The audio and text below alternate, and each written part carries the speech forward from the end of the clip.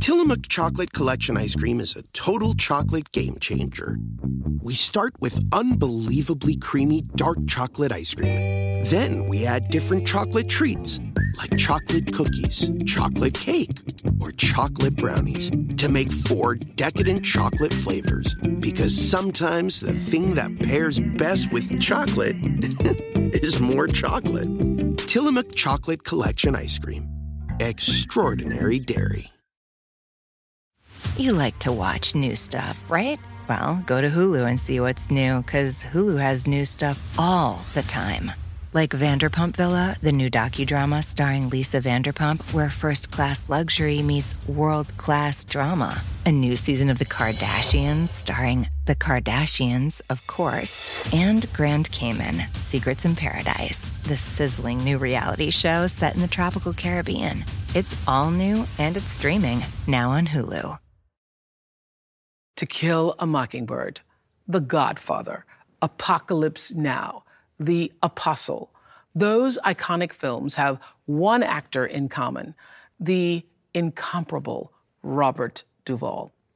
Mr. Duvall is an Academy Award winner, an actor's actor, and can I tell you the truth? He is my secret Hollywood crush. I simply love him and always have. He began his career in the 1950s in the hustling and bustling world of New York theater. And as a young man, he ran around that city with a couple of other aspiring actors, Gene Hackman and Dustin Hoffman. By the 1960s, Mr. Duvall was working regularly in both television and the movies. To date, he has had over 100 roles, making him one of our most prolific actors. If you ask him, though, Robert Duvall will say his favorite roles have always been in Westerns. He feels a kinship with that uniquely American genre. His affection for being out on the range and for horses has deep roots.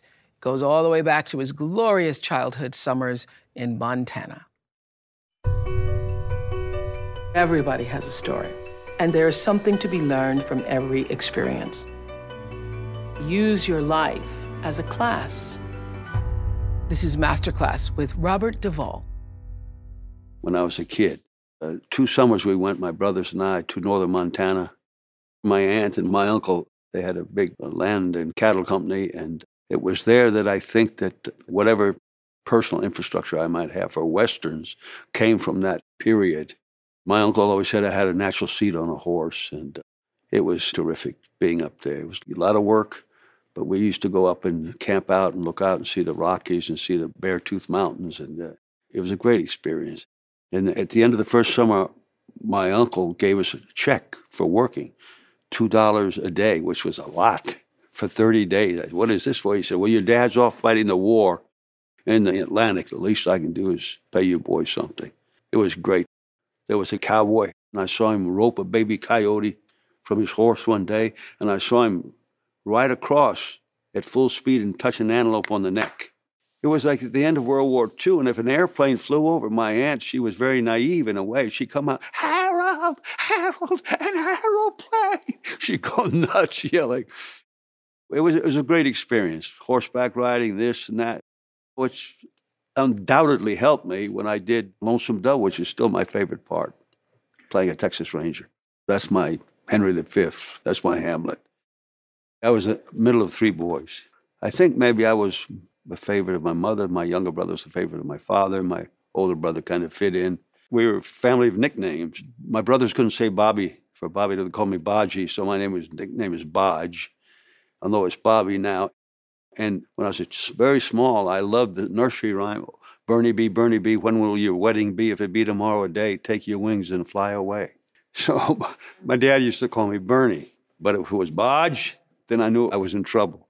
It was, "Hey, Bernie," then I knew it was on good terms. My dad served in World War II and fought the Nazis and so forth, did great service that way. He never talked about it, but did great service. He was a military guy. He was quiet. He's the kind of guy that came from one-room country school down in the woods in Virginia, went to high school when he was 11. They allowed him to enter the Naval Academy in Annapolis when he was 16. He's the kind of guy that, good man, a gentleman, more of the Eisenhower era, where men were gentlemen So my father was he was a gentleman, a lot like Eisenhower was, but a military man. He was quiet. He would wake up in the morning and he would be full of pea and ginger, as we say, have breakfast and so forth. By the end of the day, he was more moody. But he was a good father, we, pretty good rapport.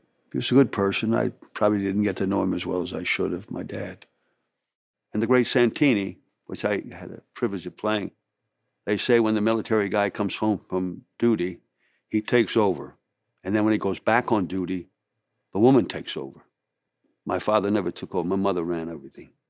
She had been an amateur actress and good mimic, good sense of humor, kind of ran the show. But, she was supportive, and she was the one, I think, that initially said maybe I should go into acting.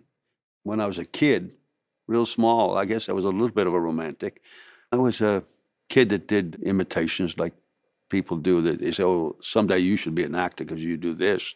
And that's what happened, because my parents, they were the ones that, kind of try acting, because I was really floundering. I didn't know. I had no idea what to do in my life. I wanted to be an athlete, but I wasn't that good. It was all in my imagination. So I think if you can't attain what you want to do in your imagination, that leads you in another avenue into acting. And I first got into acting in a wonderful small college in Southern Illinois, Principia College.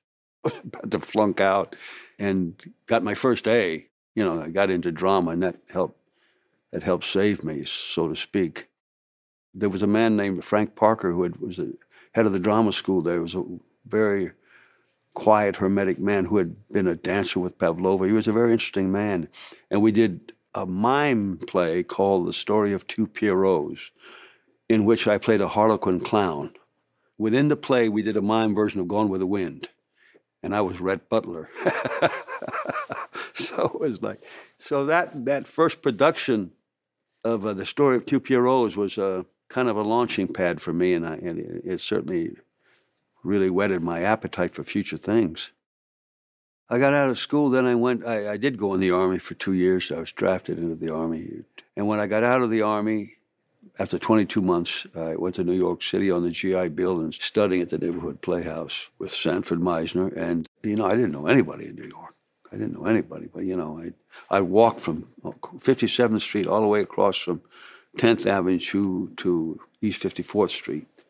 I walked that walk every day to calm myself down, I rented a room for $7 a week from Vladimir Konstantinov, this Ukrainian ballet master. He rented out rooms, so he was a character, that guy.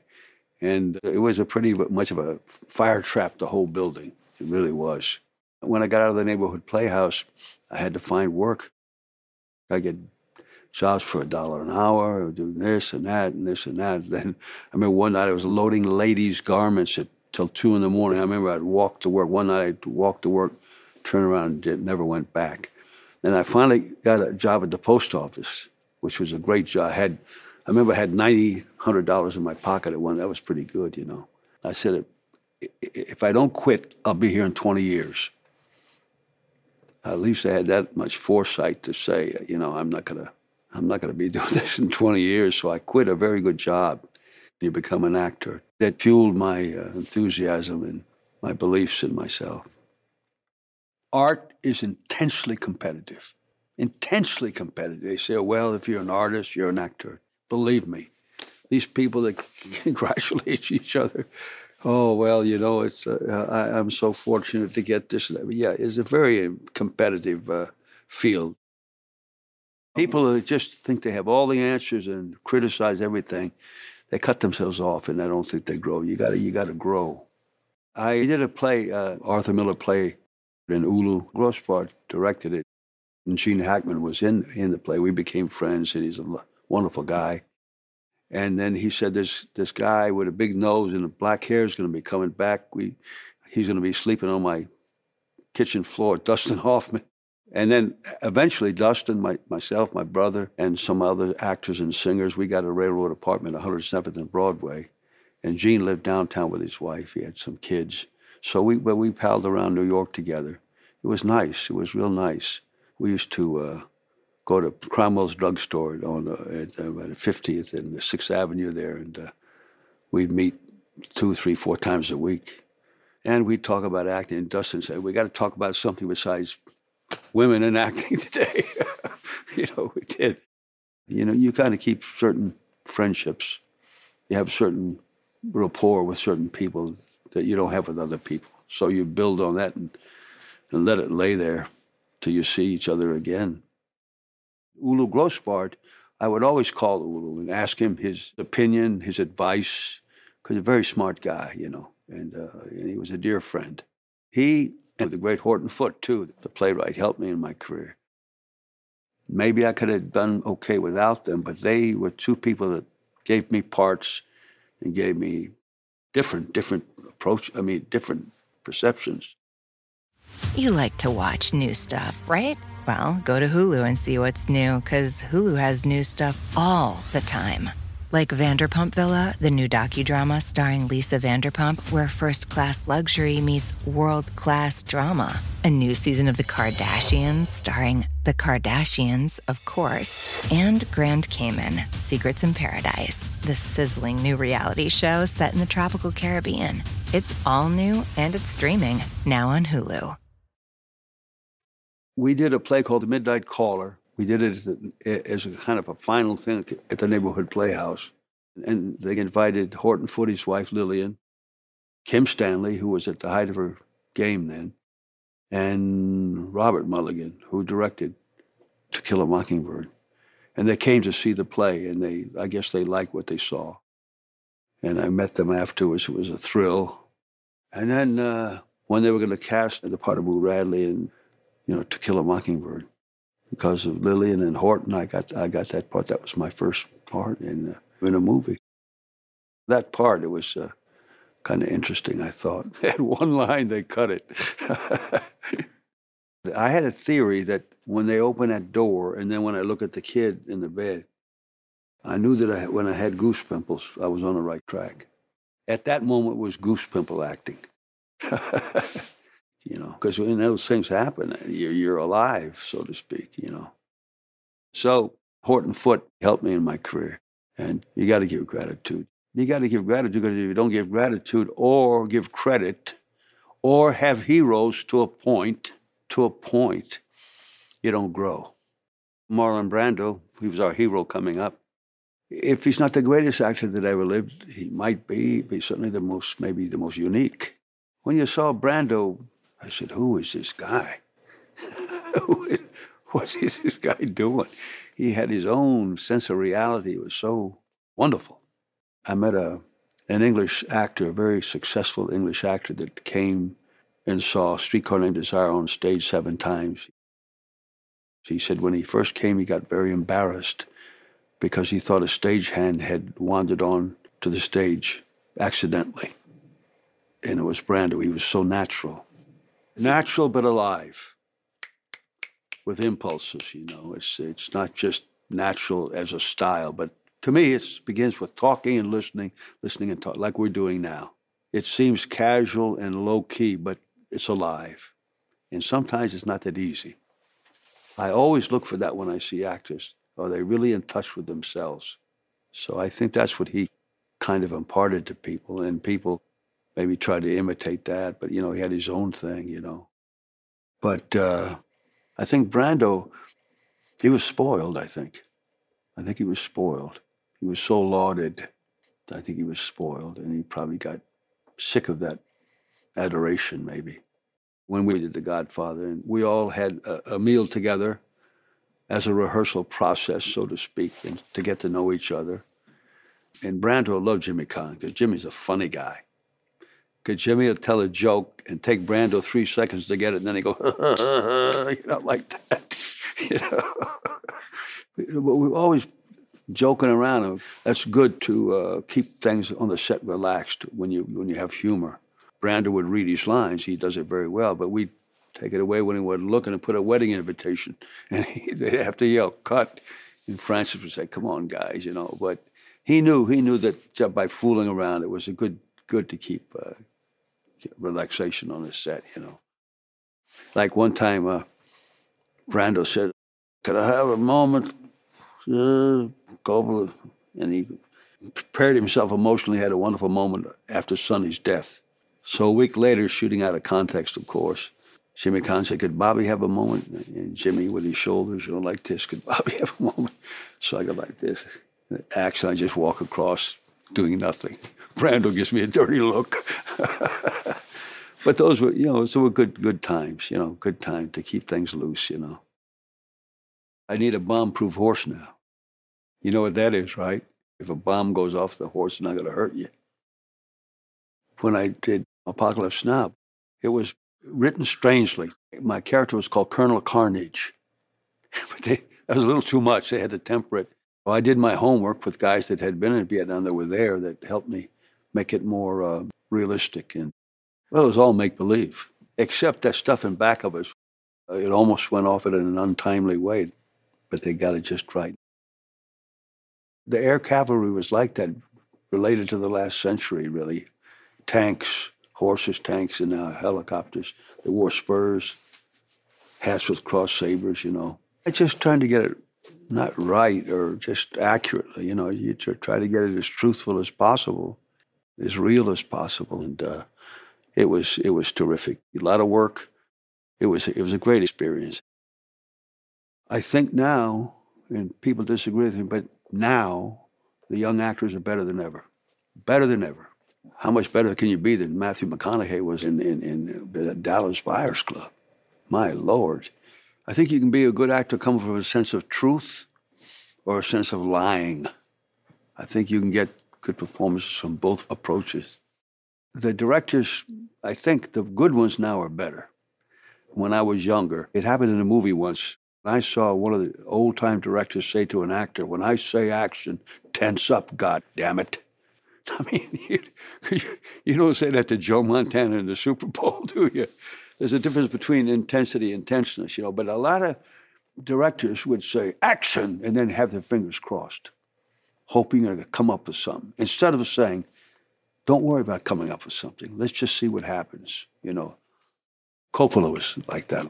Even though he was on a high level, it was always wanted to see what you would bring and what you would do without being hammered by a director trying to be relaxed in front of the camera, it was difficult, especially if you had directors, action, cut, There's a certain sense of film reality that if you go big, then the tendency to say, and not always accurately, is that they're overdoing it.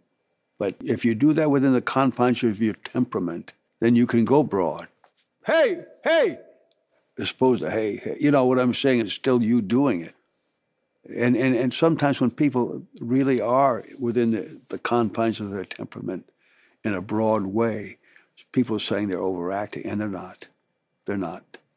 Because a broad moment can be just as valid as a quiet moment, And also, I have my own theory where I think you're within a scene where you trick yourself to get a result that's legitimate.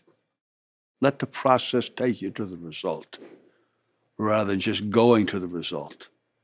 Be willing to start from zero and say, well, let's see what happens, rather than like this, a lot of the old school, give me something. Start from zero and see where it takes you. In 1997, Robert Duvall took his career and craft to a whole new level when he created one of my all-time favorite movies, The Apostle. Mr. Duvall wrote it, he produced it, he directed it, he starred in it, and even financed the film. His performance as a zealous Pentecostal preacher earned him another well-deserved Oscar nomination.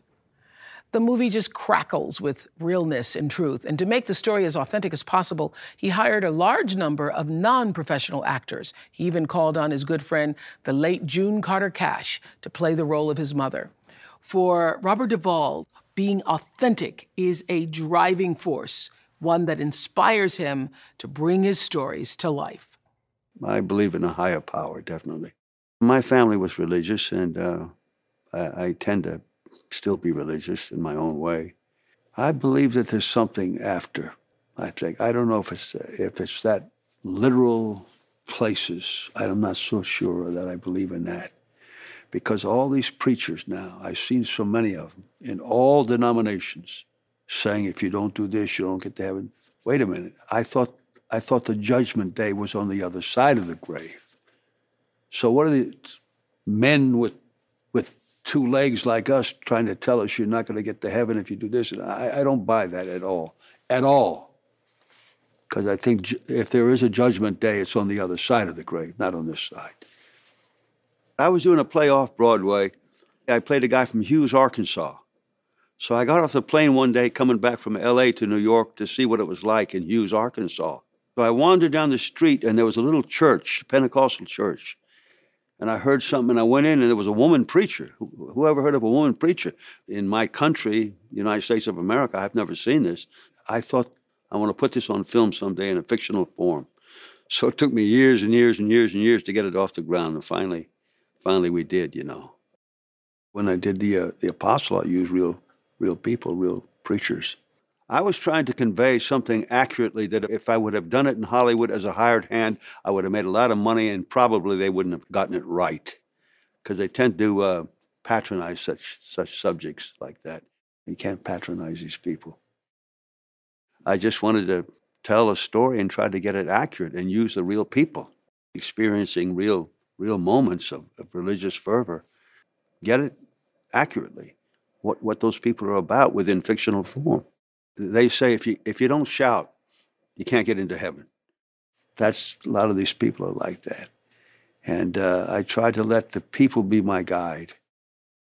And that's why I put them in there. Two little boys that were twins.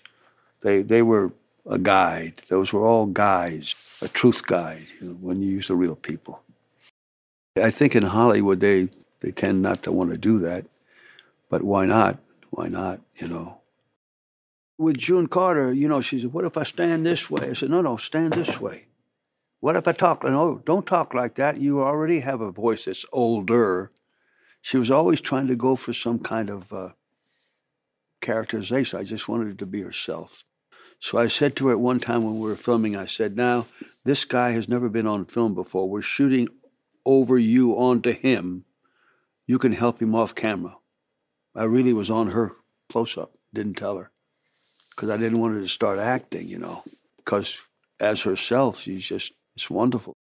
Getting away from as far away from possible from that thing of when I say action, tense up, God damn it, you know, to get away from that concept.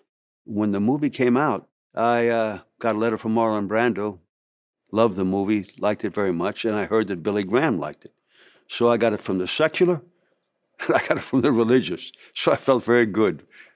Between those two worlds, I felt safe that I'd done something maybe accurate. You like to watch new stuff, right? Well, go to Hulu and see what's new, because Hulu has new stuff all the time. Like Vanderpump Villa, the new docudrama starring Lisa Vanderpump, where first-class luxury meets world-class drama. A new season of The Kardashians starring The Kardashians, of course. And Grand Cayman, Secrets in Paradise, the sizzling new reality show set in the tropical Caribbean. It's all new, and it's streaming now on Hulu. I remember I was in New York, and I see this kid on the street, this gypsy kid, was about 8 years old with a little diamond ring, a suit, trying to make advances to this 25-year-old girl as mature as he could. I said, hey, I got to do something with this kid. I got to put him in a movie. And of course, when typical Hollywood is I try to get money, they said, well, okay, we'll maybe give you some money, but who's going to play Angelo? I said, what do you mean, who's going to play Angelo? Angelo's going to play Angelo. It took me a while. I traveled around with him. I slept on the floor with him. I met gypsies all over America, and till finally we just started doing it, you know, and we did it over a 10-month period, something like that. It was interesting working with them. Sometimes when you get people to do what they can do, the purity that they can bring is, you can't deny it. There's no right or wrong, somebody said. There's only truth or no truth. So when you see that truthful behavior, then you say, that's it, I want that. Then you incorporate it. In 1983, Robert Duvall starred in Tender Mercies. He brought us a nuanced and subtle performance that was, as the title suggests, filled with ache and tenderness. That role won him the Academy Award for Best Actor. He says competing for awards and roles is a byproduct of show business, but it's the last thing really on his mind. You can't please everybody. Art is intensely competitive. Intensely competitive. They say, well, if you're an artist, you're an actor. Believe me, these people that congratulate each other, oh, well, you know, I'm so fortunate to get this. Yeah, it's a very competitive field. I mean, when we did Godfather 1, there was another director that came over and said, you boys were wonderful in the movie. I don't know about this movie. So there's always somebody who doesn't like something. You know what I'm saying? You can't please everybody. You got to please yourself, really. You got your own sense of truth, really. Tender Mercies. It was an original screenplay. Horton Foote said he never wrote screenplays for people, but kind of. I think he had me in mind when he wrote it, possibly. When I won it, I was up against all the other nominees were Brits. And Dolly Parton said, and the winner, I knew I'd won because she's a country singer. And I knew in her voice that I had won it. So I felt nice winning it. And I invited Johnny Cash and June Carter to be our guests there that evening. So it was nice to win. I had it in my contract that I always do my own singing, if I have to sing, my own horsemanship, my own dancing, movement. And it was a nice thing to be able to do. I mean, I always liked country western music, and something I always enjoyed. And when I was in the Army, I listened to it a lot. I got to know Waylon Jennings. I got to know him pretty well. And then Johnny Cash, I'd go to Johnny's house. Every night, Johnny would take a big glass of buttermilk and put warm cornbread in there and eat it with a spoon. But that whole Nashville set, good people. I got to know them pretty well. They died young, too young. The beginning and the end of the tango is the walk, the embrace and the walk. People think they put on a hat and can do, you know. It takes 10 years to walk correctly. And the best that I've seen is like 2 o'clock in the morning in clubs when they get everybody and they get up and they give demonstrations. Those nights at 2 in the morning were the most magical for me to see what they do. I looked at it and I said, maybe I could do that, but that was very naive. I always had to call me Schweka, which means bow-legged. I always had to overcome my bow-legged, you know. But, you know, I always wanted to do a movie, and I did a movie on it, and to me it worked out well. My wife was terrific in it. She stole the show and never let me forget it, but that's okay. My wife, Luciana, from northern Argentina. We met on the street in Argentina. I was down there playing Eichmann. Adolf Eichmann was an interesting part to do. And when we finished, I met her. The real Eichmann was killed in Israel for his sins, and this Eichmann got Luciana. So I got the better of the two. I got the better deal. She's great. She's pretty unique. My wife's younger than I am. And she said, oh, what'll it be like when we grow old together? I said, I already am old. We enjoy each other's company. Love is an important thing, you know, all kinds of love.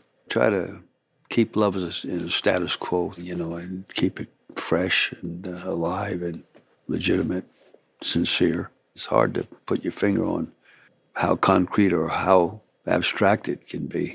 It can be both, I guess. Yeah. Coppola. He came to my farm in Virginia, parked his car, came in to see what I do to The Godfather 3. I said, sit down here, I'm cooking something. He always liked my mother's crab cake recipes. So I cooked them for him. I wrote the recipe down because he always wanted that recipe. He left, he forgot the recipe. He called, he was more concerned about the fact that he forgot the recipe than what I do Godfather 3. Hobbies are good to have. You try to be as good at the hobby as you are at your profession, which is never going to happen, you know. I'm never going to be as good with horses as I am, you know, as an actor. My theory is between the cradle and the grave, you have a journey. Try to take that journey without hurting too many people and doing it gracefully as possible. But there are times when it's not so graceful. Try to be truthful in life. Try to be truthful in your work. I've done some crap in my day. I've done some pretty crappy stuff. You have to make a living. So there's always and then in everybody's life. So there's a few and thens left for me, I think. I just like to, whatever's next, maybe. Whatever's next. Until the day that I wrapped it up. Till they wiped the drool, right? Not yet. Not yet. I got a few left. I'm Oprah Winfrey, and you've been listening to Masterclass, the podcast. You can follow Masterclass on Instagram, Twitter, and Facebook.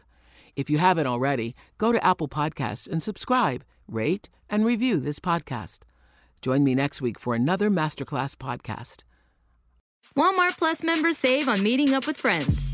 Save on having them over for dinner with free delivery with no hidden fees or markups. That's groceries, plus napkins, plus that vegetable chopper to make things a bit easier. Plus, members save on gas to go meet them in their neck of the woods. Plus, when you're ready for the ultimate sign of friendship, start a show together with your included Paramount Plus subscription. Walmart Plus members save on this plus so much more. Start a 30-day free trial at walmartplus.com. Paramount Plus Essential Plan only. Separate registration required. See Walmart Plus terms and conditions. Look around. You can find cars like these on AutoTrader. New cars, used cars, electric cars, maybe even flying cars. Okay, no flying cars, but as soon as they get invented, they'll be on AutoTrader. Just you wait. AutoTrader.